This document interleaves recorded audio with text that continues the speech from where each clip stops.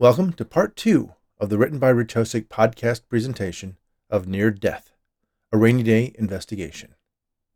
This unabridged audio edition is presented as a prelude to the upcoming release of the next book in the series, After Life. So, make sure to follow the authors Rich Hosick, Arnold Rudnick, and Lloyd Auerbach on Amazon, using the links in this episode's description to be notified when it's available. Until then, enjoy the following chapters of Near Death. Chapter 2.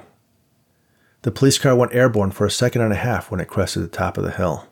The blaring siren and flashing blue and white lights mounted on the dashboard gave just enough warning to the other cars and pedestrians in its path to get out of the way. The passenger, Detective Nate Rainey, sat passively as if this was a Sunday drive in the country. He wore a bespoke suit with a clean white shirt and a silk tie that gave him the look of someone older than the 30-odd years he'd been kicking around. The driver was a stark contrast to Nate. Max Lee was a younger Asian man. His hair was spiked in place with gel, and a sparse week's worth of beard covered parts of his chin, jawline, and upper lip. He wore a sport coat, but it clearly was something off the rack. And the t-shirt he wore underneath it declared that he would wear the jacket, but screw the tie. His eyes had the look of a maniac on a mission. "You know," Nate said to his partner, "you're really not supposed to use the siren unless we're on official business." "Yeah, I think you've mentioned that before. But I remind you, we are on official business," Max insisted. "We're buying a birthday present for the captain. Doesn't get any more official than that." Nate sighed, knowing better than to argue with the headstrong detective. He was a good cop who had just seen one too many Lethal Weapon movies. "That's the place up there," Nate told him, pointing to a storefront for a high-end gift shop. "Got it," Max said. "You see any parking spaces?" "Kinda hard to tell while you're going 60 miles per hour. "Never mind, I see one."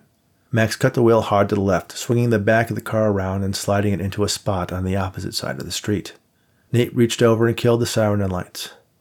"You're one police procedure-savvy citizen away from a disciplinary hearing." "I had a girlfriend once who was into discipline. She was hot." "Not at all the same thing," Nate said as he got out of the car. "I wonder if I still have her number." Max unbuckled himself, then stepped out of the car right into traffic. Seymour Bertrand, a heavyset man in his 40s with greasy hair attempting to cover a balding head, slammed on the brakes. His passenger, Freddie Harding, thinner, older, and with a military-style buzz cut, nearly slammed into the windshield. "Hey, watch it!" Freddie complained. "It's not my fault some asshole just walked into the middle of traffic. And I told you to wear your seatbelt. We don't want to get pulled over for some stupid traffic violation." "Whatever. Let's just do this job and pay off Ducey and get the hell out of this city. Hell, the state." "Yeah, I'm with you on that." "That guy's leaving. It's perfect." Seymour waited for a car just ahead of them to pull out from its parking space and gently ease the old Cadillac into the spot. He turned off the car but left the key in the ignition. It wasn't on a keychain, so it was hard to see that the key was there and unlikely that someone would jack it while they were inside. Both men wore long, bulky overcoats that hid shoulder holsters, keeping their Glocks at the ready. "Remember," Seymour told his partner, "watches, wallets, phones, and rings. We don't have time for anything else. We've got 4 minutes tops once we have their attention." Yeah, I know. Remember, I'm the one who found this job. High-end merch, lots of fat wallet tourists, and rich assholes from the financial district." "You want a medal?" "One more time. What's the approach?"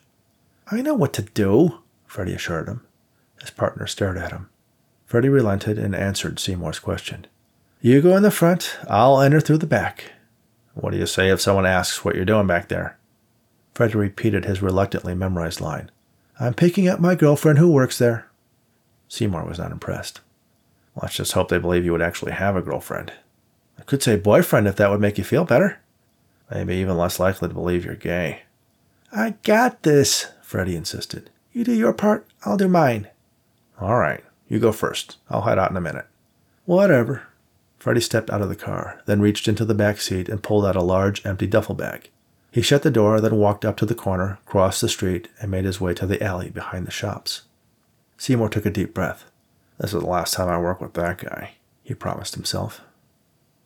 In the shop, Nate browsed an assortment of gadgets lined up on a table in the middle of the store. He picked up a GPS-enabled watch, tapped at its screen, and pressed its buttons. Max walked up behind him, slapped both hands on Nate's shoulders, nearly causing his partner to drop the watch. "No gadgets, buddy. That's your thing, not hers." "She runs. Might like something to keep track of where she's going." "Partner, that lady knows exactly where she's going, and its initials are City Hall." "Not initials, Max. Did you even go to school?" School of hard knocks, my friend. The street was my school. Say, what's the budget on this gift? The squad kicked in just over $600. Wow. I say we take half, get massages and a couple of rare steaks, and get her a gift card. Classy, Nate replied. Just a thought. We can spend it all on the captain if that's what you really want to do. Yes, that's what I and the rest of the squad want to do. All right, just asking, Max said. Something across the room caught his eye. Hey, what about those? He indicated some hammered copper planters. Planters? Don't chicks like plants? First of all, the captain is not a chick. She is our superior officer. And second, over my dead body. Relax. Anyone ever told you you're uptight, Nate? Just you, Max. Just you. I'd listen to me. I do, and I'm a pretty happy guy. I think I'll stick with common sense, respect for others, and obeying regulations. All right, let's keep looking. Max checked out an assortment of collectible figurines. Nate noticed a heavyset man enter the store. He wore a bulky overcoat, but it still fit him tightly enough that Nate thought he could make out the familiar outlines of the straps from a shoulder holster. The man scanned the store, checking out the customers rather than the merchandise. Oh shit, Nate said to himself, hoping he was wrong. Max? He whispered. Max. You find something? Max asked. Guy in the overcoat by the front door. Looks like he might be casing the joint. For what? Max caught a glimpse of the fat guy. Oh yeah, he's not here for the planners. Nate looked around. Big place. You need at least 2 people to pull it off. Yeah, a partner would make sense. Call it in. Get some backup over here. Max pulled out his phone. Not in here, Nate told him. I don't want to scare anyone or tip them off. Take it outside. If you don't see anything, circle around back. Okay, boss. I'm on it. Max made his way to the front of the store, passing the heavyset man on his way. The man watched Max leave, then reached inside his coat. Nate turned his attention to the back of the store and saw a second man, much thinner, wearing an identical coat, and carrying a duffel bag, emerge from the employees-only door. On second thought, Max, Nate said to himself in a low voice, why don't you wait here with me in case this thing goes down right now? Seymour pulled out his gun and fired a shot into the air. It was a dramatic move, but in his experience it scared the shit out of everyone around him, and scared people made terrible witnesses and generally did what they were told. Freddie fired his gun as well, adding confusion to the fear, effectively causing everyone who thought about fleeing out the back of the store to freeze in place. Sorry to inconvenience anyone, Seymour announced, but this is a robbery. If you do what we say, you could be on your way quickly and alive. If you don't, I can't make that promise. Everyone, get into the center of the store, form a line. No one moved. Seymour fired another shot into the air, and the shoppers hurried to gather haphazardly between the 2 gunmen. Seymour knew the gunshots would cause someone to call the police, but all of that was anticipated. They would have what they wanted and be out the door in less than 3 minutes, half the average response time for this neighborhood. Nate considered reaching for his gun, but without backup and a store full of civilians, that scenario just did not play. Instead, he mingled with the other shoppers waiting for backup. Since Max hadn't come bursting back in with his gun drawn, he assumed he was still making his way to the rear entrance, unaware that the situation had escalated. Nate slipped his phone out of his jacket pocket and started tapping out a message to Max on the screen. Hey, you, the skinny man said, tapping Nate on the shoulder with his gun. He held out his oversized gym bag. Let's have that. Nate managed to hit the send button as he dropped the phone in the bag. Get in line, the skinny man ordered. Nate fell in line with the others, positioning himself in the middle. Come on, shoulder to shoulder, no funny business. Have your phones, wallets, watches, and rings ready when I walk by. As the skinny one walked along the line, collecting everyone's personal possessions, the fat one watched over them from the opposite side. Smart. With everyone lined up shoulder to shoulder, if anyone made a move, he could easily see it. Nate was glad that no one so far was stupid enough to try to be a hero. The skinny guy reached Nate. All right, let's have the rest of it. Nate stripped off his watch, confident the gift he had received from his great-uncle when he graduated from the police academy would soon be back in his possession, and dropped it in the bag. He pulled out his wallet and added it too. When it landed, it popped open, revealing the detective's shield inside. Freddie saw a flash when the guy in the nice suit dropped his wallet in the bag. He looked inside and saw a gold badge affixed to the black leather wallet. He looked back at the guy, who smiled awkwardly. No need to do anything crazy. I want to get out of here with no one getting hurt as much as you guys do. Freddie dropped the bag and held his Glock on Nate with both hands. We got a cop, he shouted to Seymour. Shit, does he have a gun? I don't know. I guess so. He's a cop. And he spoke to Nate. Put your hands up, slowly. Seymour walked over behind the line of frightened shoppers to join his partner. When he reached the cop, he patted him down and found his gun in a shoulder holster. He pulled it out and tossed it in the bag. "Any more?" "No," the cop promised. But Seymour continued to pat him down, checking his waistband and his ankles. "Shit, what do we do now?" Freddie asked. "Stick with the plan. Get the rest of this stuff and we're out of here." Freddie nodded, picked the bag back up, and continued walking down the line, accepting each person's valuables, speeding up the process by making threatening gestures with his gun. A siren wailed in the distance. "They're early," Seymour cursed. "Let's get out of here." Freddie spied the gold locket hanging around a young woman's neck. It looked like it had some rather decent-sized diamonds in it. "Let's have that," he insisted.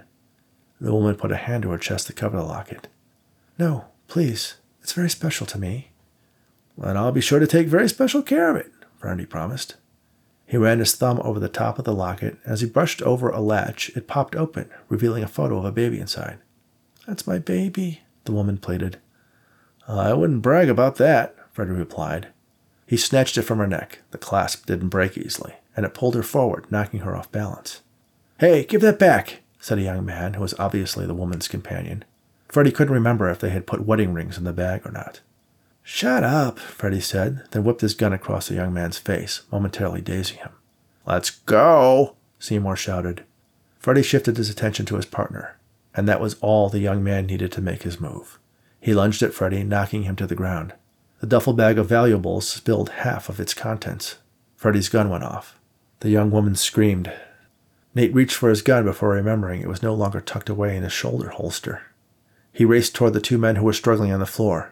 A shot from the front of the store rang out, and Nate could hear it zip past his head, missing him by inches. "Stay where you are," the fat man warned. Nate froze. "Let's go, asshole," the fat guy yelled at his partner. The skinny guy managed to elbow the young man on the side of the head, tossed him aside, and scrambled to his feet. He kicked the man on the ribs, then grabbed the bag. "Freeze! Police!" Max yelled from the back of the store. Nate looked to his partner. He opened his jacket and showed him the empty holster. Max realized his mistake. Instead of he and Nate having the upper hand, he was now outnumbered. The skinny guy fired at Max, causing him to retreat. The siren sounded like it was still a couple blocks away.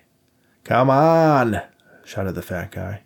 Nate had to give him credit. He obviously wasn't pleased with his partner's screw-up, but wasn't going to leave the man behind, and knew they only had seconds left to make an escape. The skinny guy scrambled to pick up the spilled valuables. "Leave it," the fat guy ordered.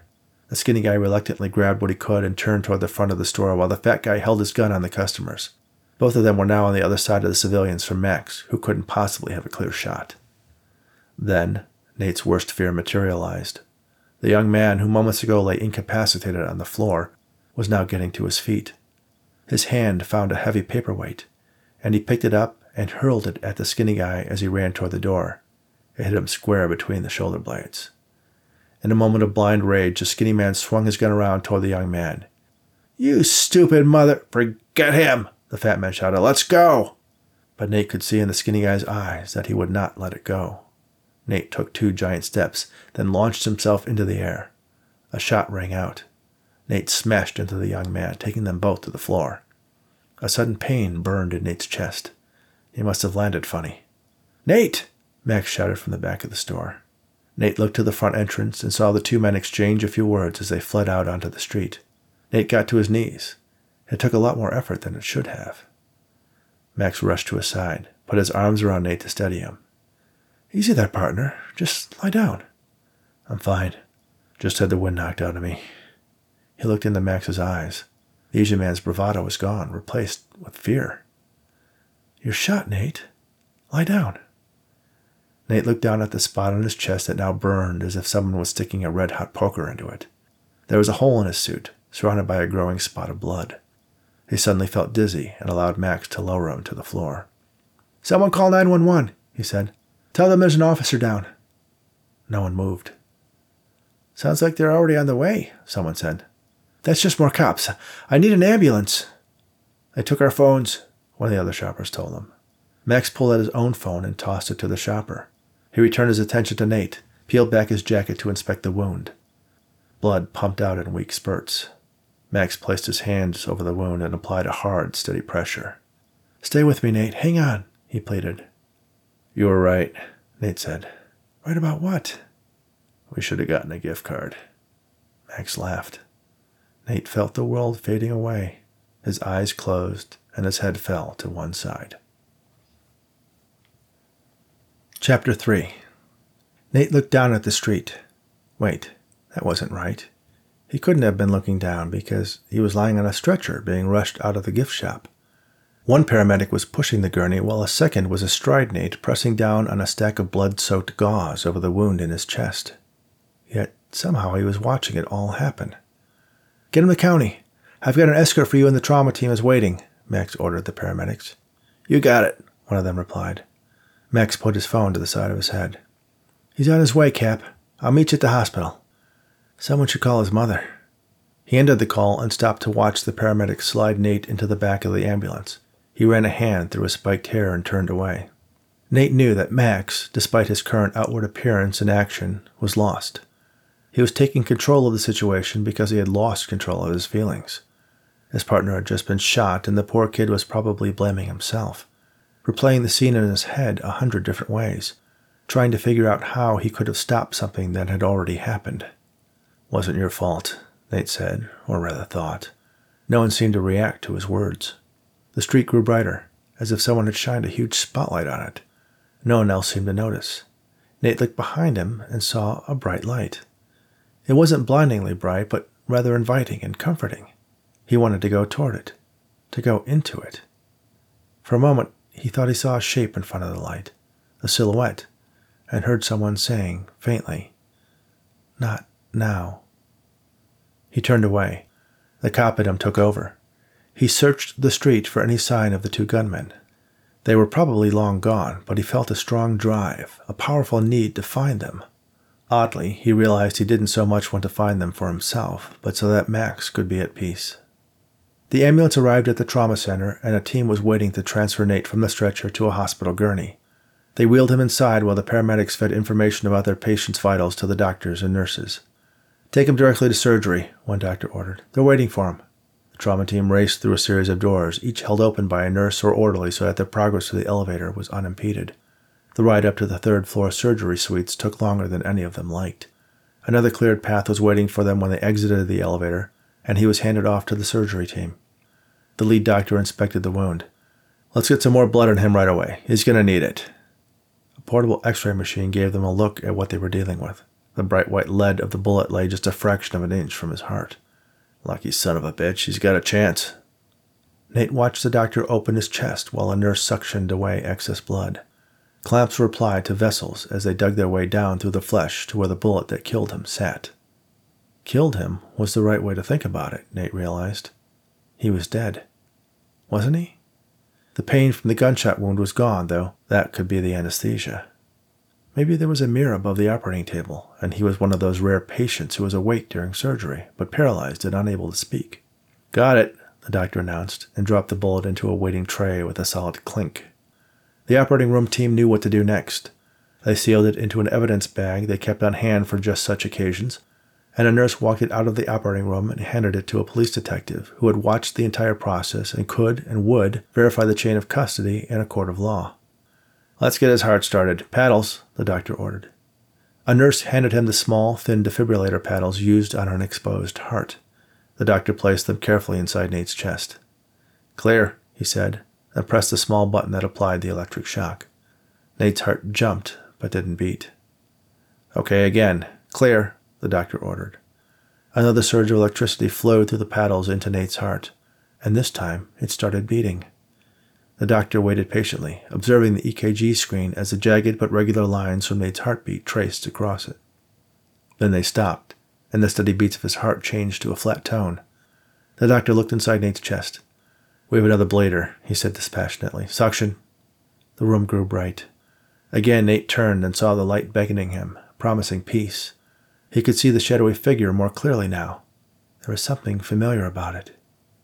Nate fought the compulsion to move toward the shape into the light and turned away from it. He found himself once again on the street in front of the gift shop. No, not on the street, above it. He heard a familiar voice, the frustrated tones of the fat guy from the robbery. "A cop! You shot a cop, you idiot! We are so screwed!" Nate turned around, but the robber was nowhere in sight. He realized that he wasn't in front of the store anymore. He was in a decidedly different neighborhood. It looked like somewhere in the Tenderloin district. He was in front of a house with an unkempt yard, bordered by a low stone fence and a decades-old Cadillac parked under a carport that had no roof. He looked at the car, thinking there was something he should do, something a cop would do. "I wasn't aiming for the cop, asshole," the skinny guy said. "Oh, well, as long as you weren't trying to kill him, I'm sure they'll just let the whole thing go." Nate followed the sound of the voices, but it wasn't like they were nearby. It was as if he could hear through the walls. He looked at the house, searching for a way in other than the front door. Then he was inside, looking at the fat guy and his skinny partner. The fat guy was pacing nervously, while the skinny one was sorting the take from the robbery. "Should have stayed and grabbed the rest of the loot. This isn't enough. I say we fence it and get out of town," the skinny guy said. "Cops are going to be putting pressure on every fence in the city. No one's going to want to handle this stuff. It might as well be radioactive." "Then we leave town and fence it out of state." "And if Deuce gets wind that we slipped out of town without paying him, cops will be the least of our worries. Besides, we can't show our faces right now." "Why not? You said those suckers in the store would be so scared they wouldn't be able to give a decent description." "Yeah, they can't, but that other cop can. They're trained for that shit." "I certainly can," Nate said, but neither man heard him. "So we wait a couple of weeks, grow beards. I let my hair grow, you shave yours off, maybe drop a few pounds. It'll be fine." The fat man shook his head, then dropped down on the sofa and covered his face with his hands. He opened his mouth and beeped. The skinny man beeped back at him. Nate looked around, wondering what the hell was going on. Only now he was back in the operating room where the EKG was beeping at a steady rhythm. "Got him back," the doctor announced. The other doctors and nurses sighed with relief. Chapter 4. Jennifer admired the poster of Harry Houdini mounted on the wall of her office. It hung behind her desk, displacing dozens of other photos, diplomas, and various examples of indigenous art she had collected during her travels, all of which were now stacked on top of a pair of file cabinets. It mirrored another poster hanging across from it. In this one, there was a picture of a woman identified as the mysterious professor, Jennifer's alter ego. A variety of magical accoutrements floated around her while she stared straight ahead with just a hint of a mischievous smile. It had been years since she had performed professionally.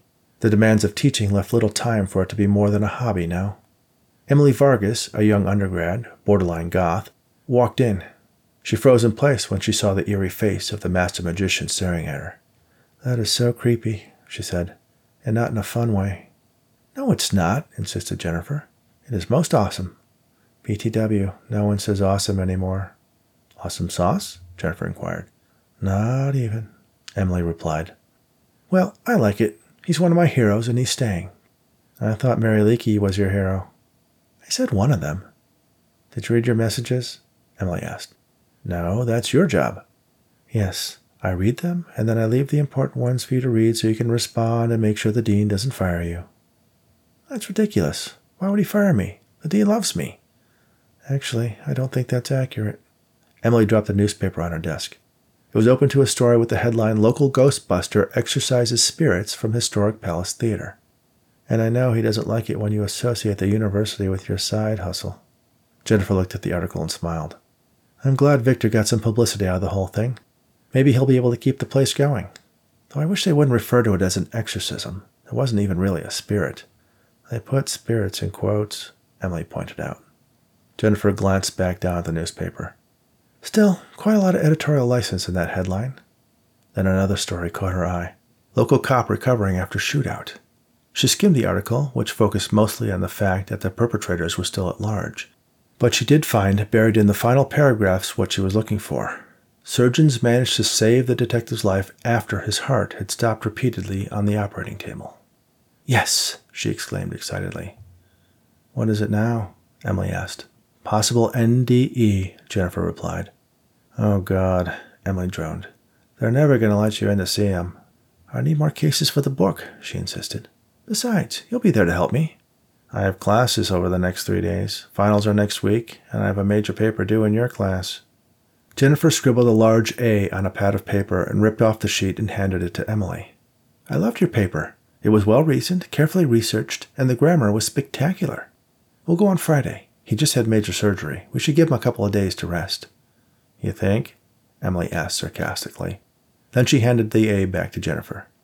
I'm going to write that paper. I like writing papers. It's fun. I like doing research. That's why I like you, Emily. You like doing the things I don't have time for. Chapter 5. Nate opened his eyes. Judging from the smell, the television set high up in one corner playing an episode of Judge Judy, and flowers and balloons crowded around the perimeter of the room, he guessed he was in a hospital. The sensation of an elephant sitting on his chest reminded him why. He had been shot. And then he had had that strange dream, one he wanted to forget. A soft, gentle hand squeezed his own. Nate looked to his right and saw the smiling yet concerned face of his mother, Eleanor. He tried to speak, to say something comforting to her, but he realized he couldn't. There was a breathing tube down his throat. Don't try to talk, she said to him. I'll call the nurse. She reached over to the panel on the bed and pressed the button marked call. You had me worried for a while. But then I spoke to your father, and he told me everything was going to be all right. It's not your time, she said to him. Nate rolled his eyes and shook his head slowly. Moving it at all hurt like hell. His father, Ben, had been dead for 15 years now, but his mother spent a good portion of his Social Security benefits and her own meager teacher's pension on psychics and mediums who convinced her they could speak to him. It was a constant struggle between his mother and him. The nurse entered and walked over to Nate with a broad smile on her face. Welcome back, Detective, she said cheerily. How are you feeling? Nate offered her a 45-degree thumbs up. Let me talk to the doctor, she said. I'll see if we can get that tube out. Nate nodded slowly, his eyes signaling his eagerness. The nurse checked his pulse with her warm, slender fingers, an act that was unnecessary since he was hooked up to multiple machines that could give her that information. By the way, I'm Izzy. I'll be right back, she promised. Once she left the room, Eleanor leaned into Nate and whispered, I think she likes you. Nate's status as an unmarried, childless man was the other topic of conversation that generated conflict between him and his mother. The nurse returned with a small cart and started unstrapping the ventilator mask. Hey, look who's awake, said Max's exuberant voice from the doorway. He noticed Eleanor sitting at the bedside and stepped over and put a comforting hand on her shoulder. How's he doing, Mrs. R? He's awake, she said. The nurse proceeded to remove the breathing tube from Nate. He tried to speak, but ended up coughing instead. It may be difficult to talk for a little while. Do you have a sore throat? Izzy asked. Nate shook his head. He cleared his throat and turned to Max. My rabbit ate 22 Easter eggs. What? Asked Max, confused. What? Nate answered, equally confused. You said your rabbit ate some eggs. You have a rabbit? Did you get a pet deer? Eleanor asked. What are you two talking about? I asked if you caught the bastards who shot me. Sometimes the anesthesia does funny things, Izzy offered. Max shook off his confusion. Okay, my bad. We haven't captured them yet, but every cop in the city is on it. We'll get them. Nate nodded. A doctor entered and stepped up to the bed. Hello there, Detective Rainey. I'm Dr. Cullen. Nate recognized him as the doctor he saw in the operating room in what he remembered as a foggy dream.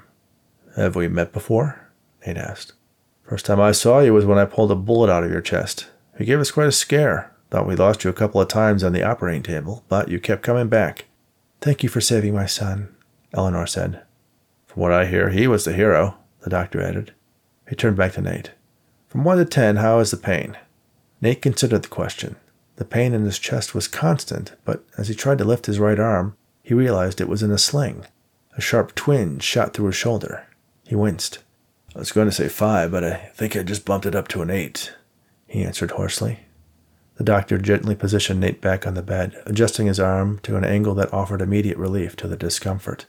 When the bullet entered your chest, it essentially split into 2 fragments. One ended up about 2 millimeters from your heart. The other ended up in your shoulder. We removed it, but you're going to need some additional surgery before you can experience the kind of mobility you had before. The words took a moment to sink in. Nate shot a look to Max, who looked away. He, too, knew the consequences of what the doctor said. Nate's right arm was his shooting arm. If he couldn't qualify in the range, he would be removed from active duty. They both knew fellow officers who had experienced career-ending injuries. Putting it into perspective, Nate knew he was lucky to be alive, but the prospect of sitting behind a desk for the rest of his career was not appealing. Thank you, Doctor, was all Nate could manage to say, but the disappointment in his voice was apparent to everyone in the room. All right, everyone, Izzy announced. He needs rest. I'll make sure the orthopedist stops by to explain things to you more completely, the doctor assured him. Come on, Mrs. R., let me take you to lunch, Max offered. Eleanor considered, then turned to Izzy. Will you take care of my boy while I'm gone?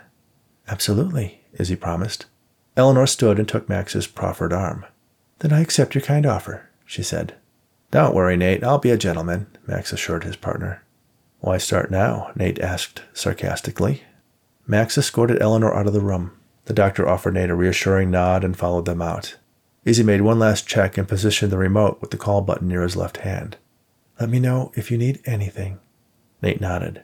Two thoughts swirled in his mind. First, the men who shot him were still at large. And second, he would likely not be able to participate in tracking them down. In one moment, his life had changed direction. The question remaining was where that change would lead him. Thank you for listening to Part 2 of Near Death, A Rainy Day Investigation, on the Written by Rich Hosick podcast. Near Death was written by Rich Hosick, Arnold Rudnick, and Lloyd Auerbach. I hope you're enjoying the audio version of this novel. Please leave a review on Amazon or Audible, and stay tuned for more chapters in this thrilling paranormal mystery in the coming weeks. Also, make sure you subscribe on your favorite podcast app or download these episodes on Audible. Give me a like or 5 stars and a quick review. And most importantly, share Near Death and my weekly audio short stories with your friends or anyone who enjoys audiobooks. You can find out more about the Rainy Day Investigation book series at rainyandday.com.